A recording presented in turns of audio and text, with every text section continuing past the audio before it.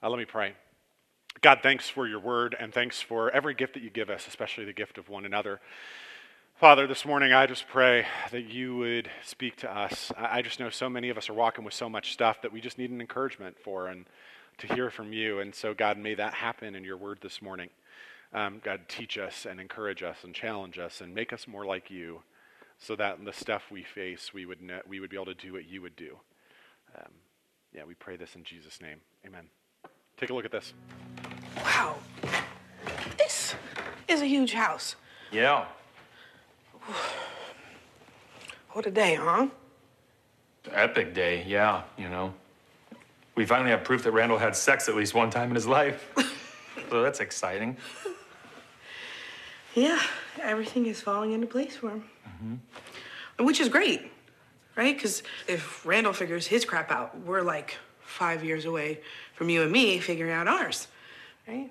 And I met that great new guy. Yeah, and I'm crushing it, right, in LA.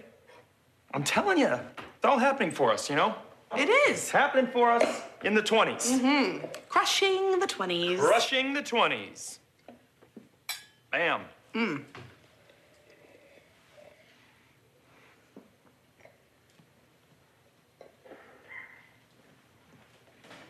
I haven't had an audition in like 6 months. The new guy's married. Oh. Thanks. Have a little more. Okay. Married, huh? But he's nice, which makes it harder. He asks questions. He knows my class schedule. I mean, come on, that's a low bar.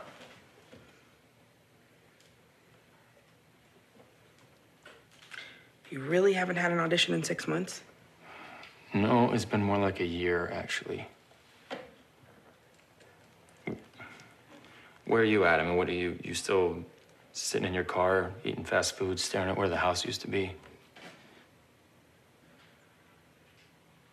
He's gone. Okay, and he's not coming back. And even if you sit there in the exact same spot that you were when he left, he's not coming back. I know. Wow. This Is Us is a show that tracks the Pearson family through all of their lives together, and it begins when their parents have the 3 kids, Randall, Kevin, and Kate, and it begins with them as just infants, and then the show jumps around to them as 15 or 16, to them in their mid-30s, and then 2 weeks ago we got to see them kind of in their mid-20s. And Randall, one of the brothers, has this big house, he's married, his wife has just had their first child. Meanwhile, Kevin and Kate, it's not working out for them so much.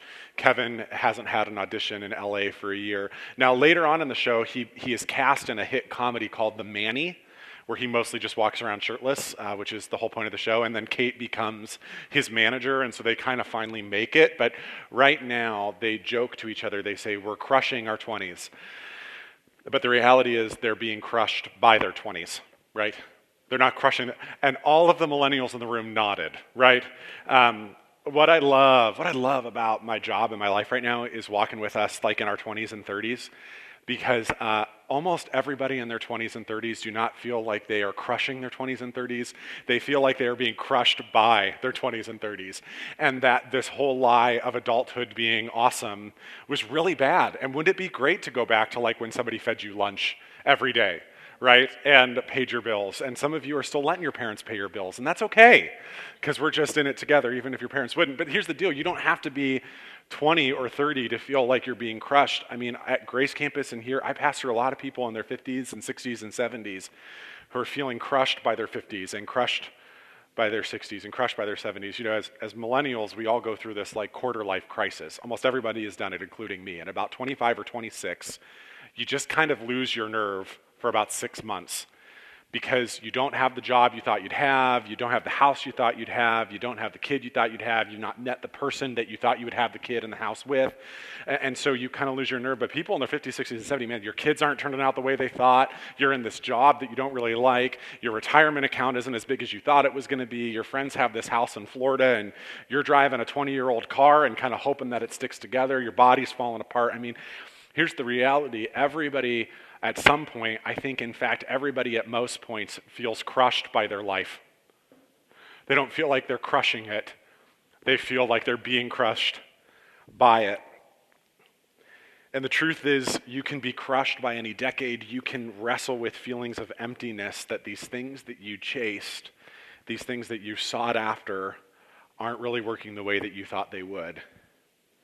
And if you've ever felt that way, if you felt empty, if you felt like things are meaningless, if you felt like you did all of this for nothing, if you feel that way, then you feel exactly like the teacher does, who is the main character of a book called Ecclesiastes. So go ahead and turn to Ecclesiastes in your Bible, page 394, Ecclesiastes. Ecclesiastes is written in a book found in the wisdom literature section of your Bible. Wisdom literature, Psalms, Proverbs, Ecclesiastes, a Song of Solomon's. And Ecclesiastes, first of all, by the way, if you want to know who God is, read Psalms. If you want to know what God wants from you, read Proverbs. This is a general rule for life. If Proverbs is written by this bright and cheery 18-year-old girl who has a 4.3 thousand, can you give me a little less, Dan? I just feel like, to me it's really loud, but maybe not to you.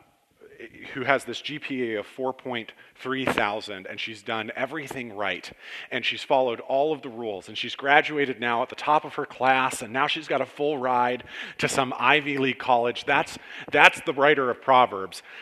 The writer of Ecclesiastes is this 50 or 60-year-old man who likes to sit in a dark room and smoke cigars and says to the girl, "Just you wait." He has done everything right, and it's not turned out. Steph said to me, Proverbs is written by Rory Gilmore, and Ecclesiastes is written by Kurt. Okay, for those of you, the writer of Ecclesiastes builds this character he calls Koheleth, who has done all the right things, who has done everything right, has followed all the rules that Proverbs lays out, has done everything right, and it's not worked out for him. It's this gloomy, doomy, dark book, and the main character of Ecclesiastes is the teacher. It even says it on the screen, the teacher. Now, what you need to appreciate is the author of Ecclesiastes is not the teacher. The author and the teacher have different opinions. So the author employs a character called Koheleth, called the teacher, to make his point, but the author doesn't fully believe that, and we'll see that in a minute. The author uses this Koheleth, and he says this in verse 2. Everything is meaningless. Everything is completely meaningless. I mean, have you not gone home after a crazy day or a crazy week or a crazy month or a crazy decade and said, what is the point? Like, why am I doing any of this? It is all so pointless. If, on the other hand, maybe it's Ecclesiastes is written by that kid that wore all black in English class and just very quietly wrote poetry in the back of the room, right? Ecclesiastes goes on. If you look at Ecclesiastes chapter 1, it says in verse 3, "What do people get for all their hard work under the sun? Generations come and generations go, but the earth never changes. The sun rises and the sun sets and then hurries around to rise again. The wind blows south and then turns north, and around it goes, blowing in circles. Rivers run into the sea, but the sea is never full. Then the water returns again to the rivers and flows out again to the sea. Everything is wearisome beyond description. No matter how much we see, we are never satisfied. No matter how much we hear, we are not content." Those are just some of like the opening verses. It's just like so gritty and real. And there's a lot of people that have said to me, Ecclesiastes is like my favorite book of the Bible. And I say, like, why? And they're like, because it's just honest, right? Because that's how we feel. It's just honest about how hard life is and how much we struggle. And that one of my favorite other lines is in chapter 2, verses 13 to 15, which I don't know if that's on the screen. Chapter 2, verses 13 to 15. He says, this is Koheleth, "I thought wisdom is better than foolishness, just as light is better than darkness. For the wise can see where they're going, but the fools walk in the dark. Yet I saw that the wise and the foolish share the same fate." Verse 15, "Both will die." I love this book, right? You can be wise, you can do all the right things, but you know what, at the end, you're going to die. You know what? Why do bad things happen to good people? Why do good things happen to bad people? I don't know. It doesn't matter. We're all going to die anyway, right? And the whole book of Ecclesiastes is Koheleth chasing after everything, friendship and love and money and wisdom and work and fame, and he keeps coming up empty. And he uses the same word to describe it over and over again. He says it's meaningless, which is this Hebrew word called hevel. Hevel. And hevel doesn't mean like literal meaninglessness. It's more of a poetic word. It's a word that's used for smoke, that you reach out to grab, but what happens when you grab smoke? What is there? Anybody? Nothing. It's a word used for chasing after the wind, and we feel it on our face, and it blows the leaves around on my deck, which really need taken care of. But we go to chase the wind, and if you chase it, do you ever catch it? No. He looks at all of his life, and everything is hevel. Everything is meaningless. Everything is useless. He's chased after all of the things that we have been told from childhood to chase after, and has kept coming up empty. He feels crushed. He feels crushed by his life. He's not crushing it, he's being crushed by it.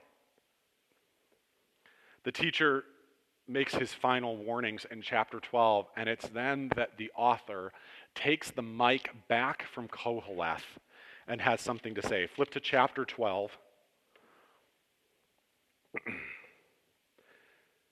Look at chapter 12, verses 13 and 14. This is the teacher no longer is speaking the mic, the author is, and he says, that's the whole story. Here now is my final conclusion. Fear God and obey his commands, for this is everyone's duty. God will judge us for everything we do, including every secret thing, whether good or bad. Everything is hevel. Everything is meaningless. Everything is like smoke. We grab onto it, it fades away. We grab onto it, it doesn't make us happy. It doesn't make us feel the way that we thought we would make us feel. It keeps being challenging. It keeps being hard. Even that thing that you have longed after and desired more than anything else, you get it, and you find out that you still keep coming up empty. Everything is hevel. Everything is meaningless.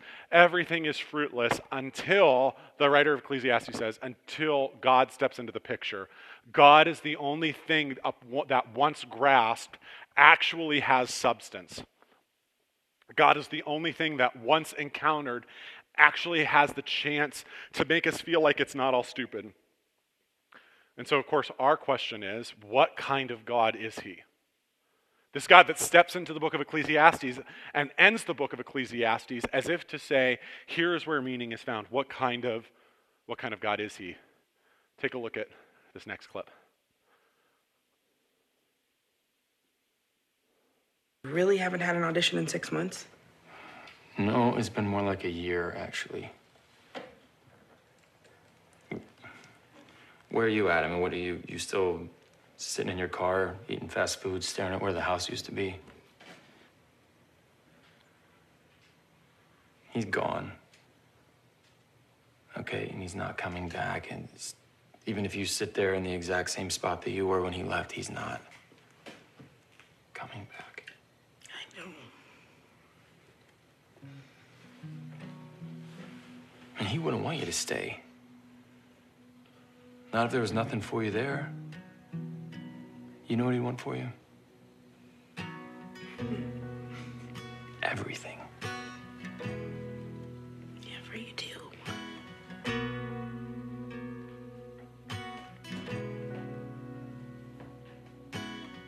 Maybe I'll take an acting class. Join a crappy improv troupe. I guess I could do that. That's the spirit. Yes. I bet you're hilarious. I'm probably a pretty funny guy. Here's what we love about this show. This is what we love, is it's true.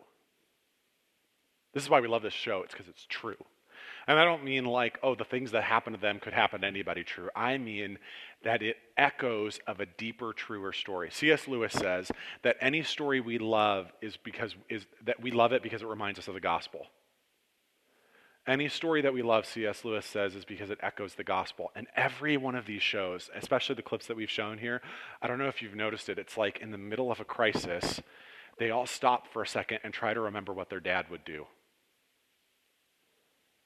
And even though as adults he's not there and we don't know why he's not there, although all of us have guesses, they stop and they say, I wonder what Dad would do. Even though you never see him, he's still a character in the show. And it's upon reflecting upon like who Dad is and what he would do that the story kind of takes a better trajectory for the rest of that. And even though it makes us cry like babies, every time we cry because it's true. And listen and look at what Kevin said. I think I typed it up on the next one, Dan. He says to Kate, he wouldn't want you to stay, not if there was nothing for you there. Do you know what he'd want for you? He'd want everything. He'd want everything. God doesn't want us to stay at meaninglessness. God doesn't want us to be stuck at being crushed by our 20s or our 30s or our 40s or our 50s or our 60s or our 70s. He doesn't want it to be empty. He wants us to have everything, and that's the very God that steps into the book of Ecclesiastes. Listen to God's description of himself through Scripture. I don't have these on the screen, Dan. He says, "Seek first the kingdom of God and live righteously, and he will give you everything you need."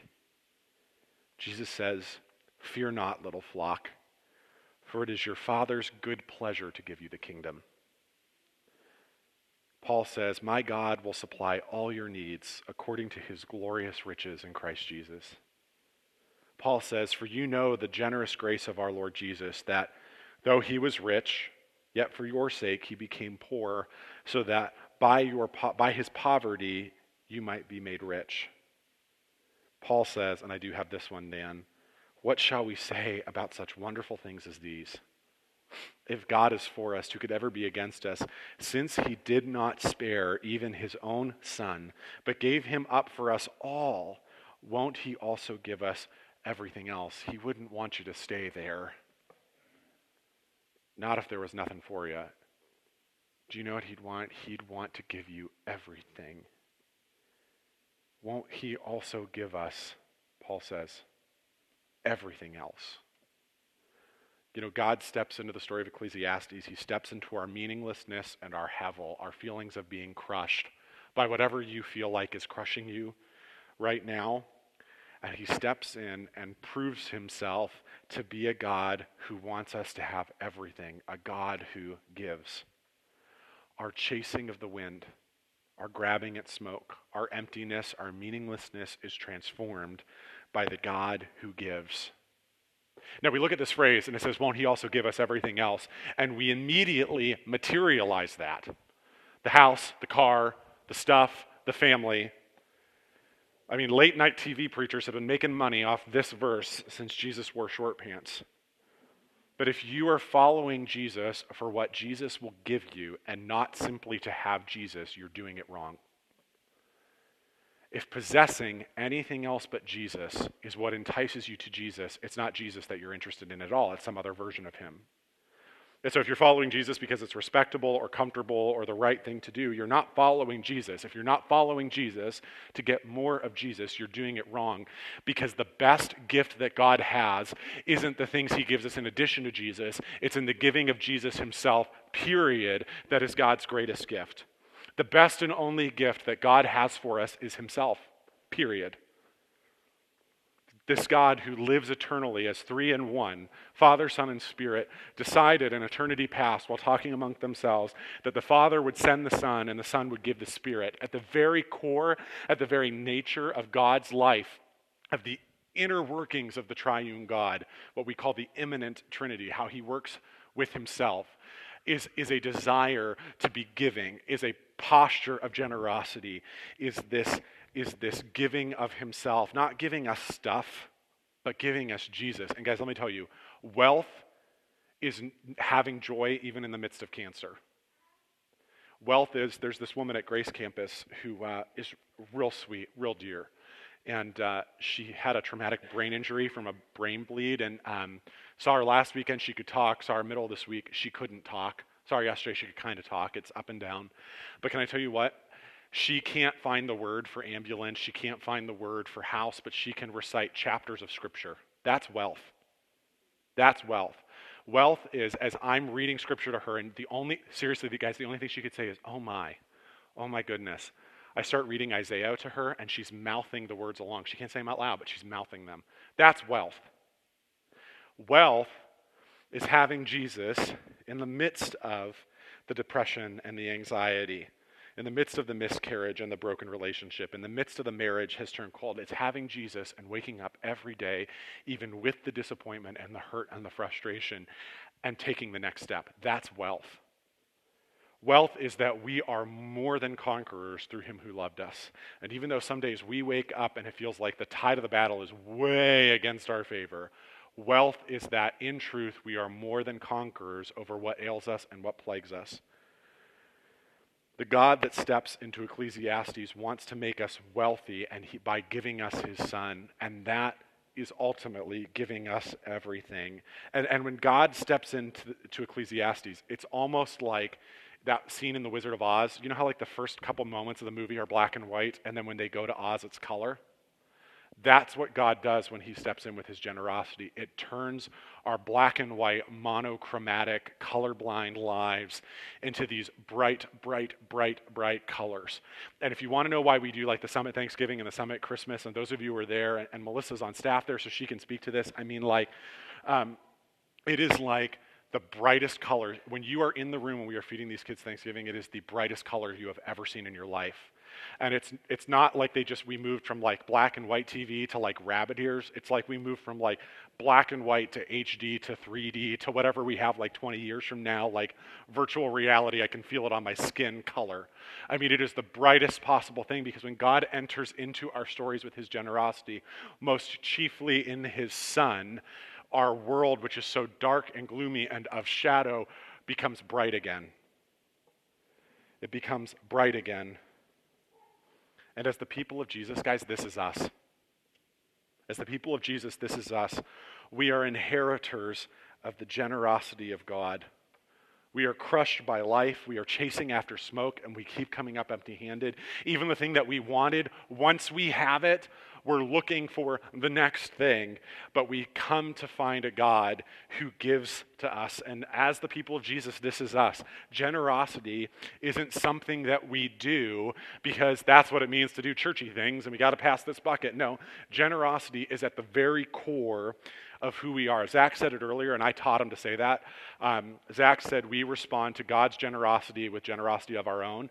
But as I was writing this sermon, I realized that I taught Zach wrong, and I've been teaching you wrong, because if we have any generosity, it's because it's been given to us. My blue eyes are hereditary. My blonde hair, which is thinning by the moment, is hereditary. Thanks, Grandpa. But if I have generosity, it's not because I'm so great, it's because it's in my bones and under my skin, and somehow deep now in my DNA as someone who calls on the name of Jesus to take what I have and give it away. And this is why we delight as a church in interrupting people's lives with the love and grace of Jesus through generosity, because we love to make the world more colorful. I mean, that's really what it's about. It's about adding color to a shadowed world. We lay down what is precious to us. This is a core value of our church. We lay down what is precious to us for the sake of the gospel and the sake of our city. We lay down what is precious to us for the sake of the gospel and the sake of the city. In part because whatever we have wasn't really ours in the first place. That's usually offensive to people that work really hard. I mean, because I work really hard too, so I'm right there with you. I mean, I work my tail off for what we have, right? But at the end of the day, if I'm working really hard, it's with the strength that God provides, so I don't really have anything anyway.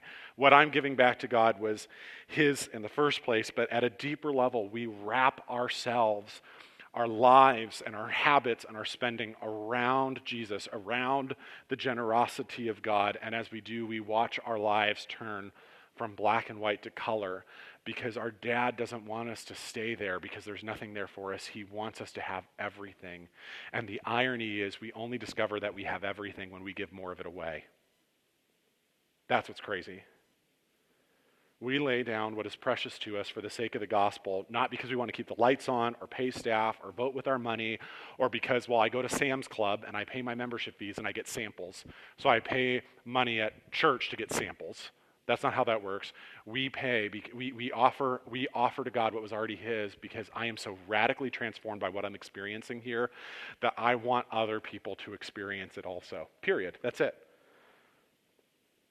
What you do with your money is God's best playground for your discipleship. What you do with your money is God's playground for your discipleship. You know, what do our grandmas say? That the way to a man's heart is through his stomach, right? Listen, the way to our hearts for Jesus is through our wallets. Because how we spend and what we spend is a profound indicator. Do you remember a couple weeks ago we looked at that text where it says, those who have been forgiven much love much? The amount of money that you give away to the gospel and to our city is entirely in proportion to the amount of transformation you're experiencing. When you've experienced little transformation, $5 does it. But when you've experienced profound transformation in your own life, you're like, Jesus, take it. Like it's yours in the first place anyway. We lay down what is precious to us for the sake of the city for this one reason. The text does not say, God so loved Christians that he gave his one and only son. What does it say? For God so loved the world. And so we give away what is precious to us and interrupt people's lives with the love and grace of Jesus with Thanksgiving dinners and sweatpants and food at the ministries that we do at Grace Campus, because we believe that generosity is what transforms dark and shadowy places and helps us see people see this God who wants to give us everything. And I know what you're thinking. You're thinking all churches want is my money. You're thinking, of course, all he wants is my money. And let me tell you this, from the bottom of my heart, I don't want your money and I don't need your money. I don't care. I don't. What I want for you is to fully experience the heart of God, which you only experience as you're being generous, period. If you're not giving, you are lessening your experience of God. That's all there is to it. You're thinking all churches think about is money. It's all about the bottom line. Do you know why churches think about money? Because churches are full of people that think about money. What did you think about this week? Money. Unless you did not swipe your debit card since last Sunday, and if you didn't, you're an insane person. All you thought about this week was money. Here's what God wants for you, is to not constantly be freaking out about how much is left in your checkbook. What God wants for you is to not live in constant anxiety about your money. We have to talk about what God wants for you before he wants anything from you. And what he wants for you is to chill out and be at peace. And the most peaceful people when it comes to their finances are the people that give away most of it. And that might just be because after they've given it all away, there's just nothing left to worry about. I don't know. But the most peaceful people are the most generous people, because they've come to experience God's provision for their life. They give it away and they just trust that whatever need is out there, God's going to provide it. I know what you're thinking. You're thinking, I can't give my money, so I'll go ahead and give my time. And that's great. Nothing we do happens without time and talent. But nothing we do happens also without treasure. And if you're giving your time and your talent, but not your treasure, you just told me that your treasure is more valuable to you than your time and your talent. And we give what is precious to us for the sake of the gospel. And if that means our treasure, then that's it. If you give your money, but not your time and talent, we still have the same problem. You're not being pervasively generous like the gospel calls us to be. Some of you are thinking, you don't know my situation. I got student loans out the wazoo. You think I'm on a fixed income. You think I've got this bill. I only work part-time. Here's a funny thing. My master's degree, I think I've mentioned this a couple times, my master's degree is in emerging adult spirituality, so 20s and 30s. No matter how much money you make in your 20s and 30s, you never think that you have enough money. People with six-figure incomes in their 20s and 30s assume that they don't have enough money, right? Now, there's priority conversations, there's how are we spending our money thing, but at its core, everybody doesn't feel like, I have never met anybody that says, I think I have enough money. The only kind of people that do say that are generous people. Everyone lives on a fixed income, or everybody at least lives like they're on a fixed income. But here's what you need to understand about your situation. Here's what you need to understand about the heart of God when it comes to giving. Paul says, God will generously provide all you need. And you will always have everything you need for all the daily Starbucks runs you take. No? Then you always have everything you need and plenty left over to take that vacation to Boca. No? Not that these things are wrong. God gives us all good things to enjoy. But he says, God will generously provide all you need, and you will always have everything you need and plenty left over to do what, church? Share with others. No matter how much you bring in at the end of the month, you always have more than enough to give. And when you give, it is only then that you really fully experience the heart of God as a provider. It is only then that you really experience the heart of God as a provider.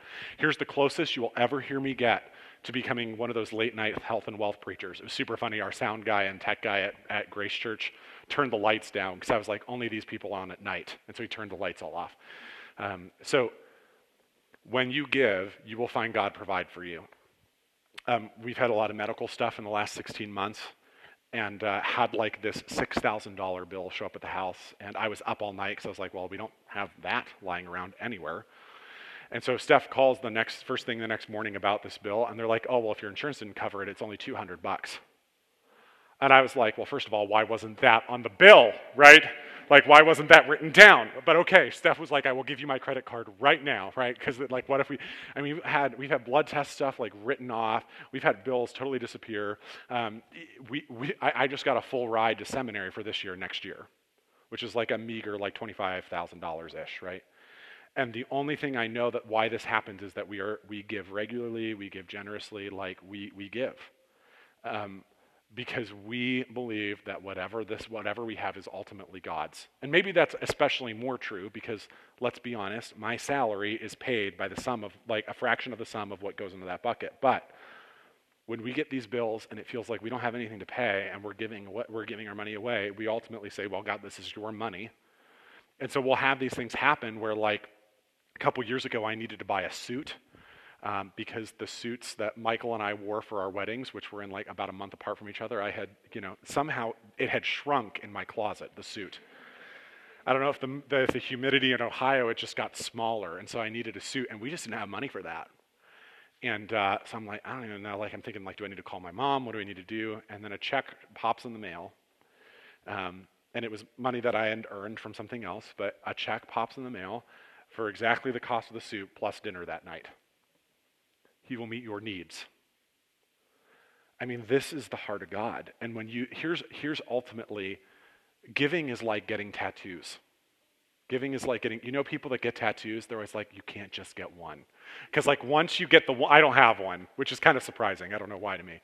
And every once in a while I think about getting the word unashamed right here. And then I'm like, I could just get like a little bracelet and then be done, right? And then I'll be 80 and why did I do this? And I want to use my money for other things like Nintendo Switch games. So, but giving are like tattoos because when you give a little bit and you see God provide for you, you're like, I kind of want to up the ante on Jesus a little bit. So you start like giving more and more and more away, and you find such freedom in that. And so here's my challenge for you. A couple things. If you're already giving, my encouragement to you is to give a little bit more next year than you are this year. So every year, Steph and I ask if we can be more generous with our money, not less. Okay? So that's a key thing. You're always moving toward more generosity, not less. If you've never given before, make a commitment from now to the end of the year to give the same amount every Sunday or every month or whatever you're going to do. Online giving, like 90% of the stuff that we bring in at this campus is online. Make a commitment, and if you feel like at the end of the year, which is like 6 weeks from now, if you feel like at the end of the year you gave to what God's doing through regeneration and you didn't experience the heart of God, you didn't see him provide for you, or you just didn't find joy in that, I will give you your money back. And by I mean the church. We'll figure out a way to do that legally. But I'm serious. If you give, and here's what's crazy, by the way, that idea of millennials don't give. Last year we did a 6-week series on giving. So if you're hating this, just imagine being here last fall. We actually grew through that series. It was crazy. Most pastors are afraid to talk about giving, and I'm like, why? So we did 6 weeks on it, and our average weekly income went from about $150 to $200 to $900 in a week. That's crazy, right? I mean, that's crazy. And it was more than we needed, and we were able to do some really cool things last year, and now we've kind of planned on that continuing to grow for the next year. But if you are giving, how can you be more generous than you were already? And if you're not giving, start giving generously, start giving joyfully, give it regularly, and if at the end of the year you feel like that was a waste, we'll pay you back, I promise. But here's the deal. This is ultimately at stake here is your experience of God. Not my paycheck, not anybody's paycheck, not how we do ministry. What's at stake is your experience of the heart of God, period. The heart of the God who steps into our black and white days. and our feelings of being crushed, and he steps in, and when he does, he gives. And so we wrap ourselves around him. We wrap ourselves around that story. We wrap ourselves around this God who wants to give, and we discover that it really is true what Jesus said. It's not a Christmas movie thing. It's not a Hallmark movie thing. It's a Jesus thing. It is more blessed to give than to receive. Let me pray. God, you have been so generous with us, and we're so thankful. And so we pray that you would meet our needs, that God, you would shake us into more generosity. We pray this in the name of Jesus. Amen.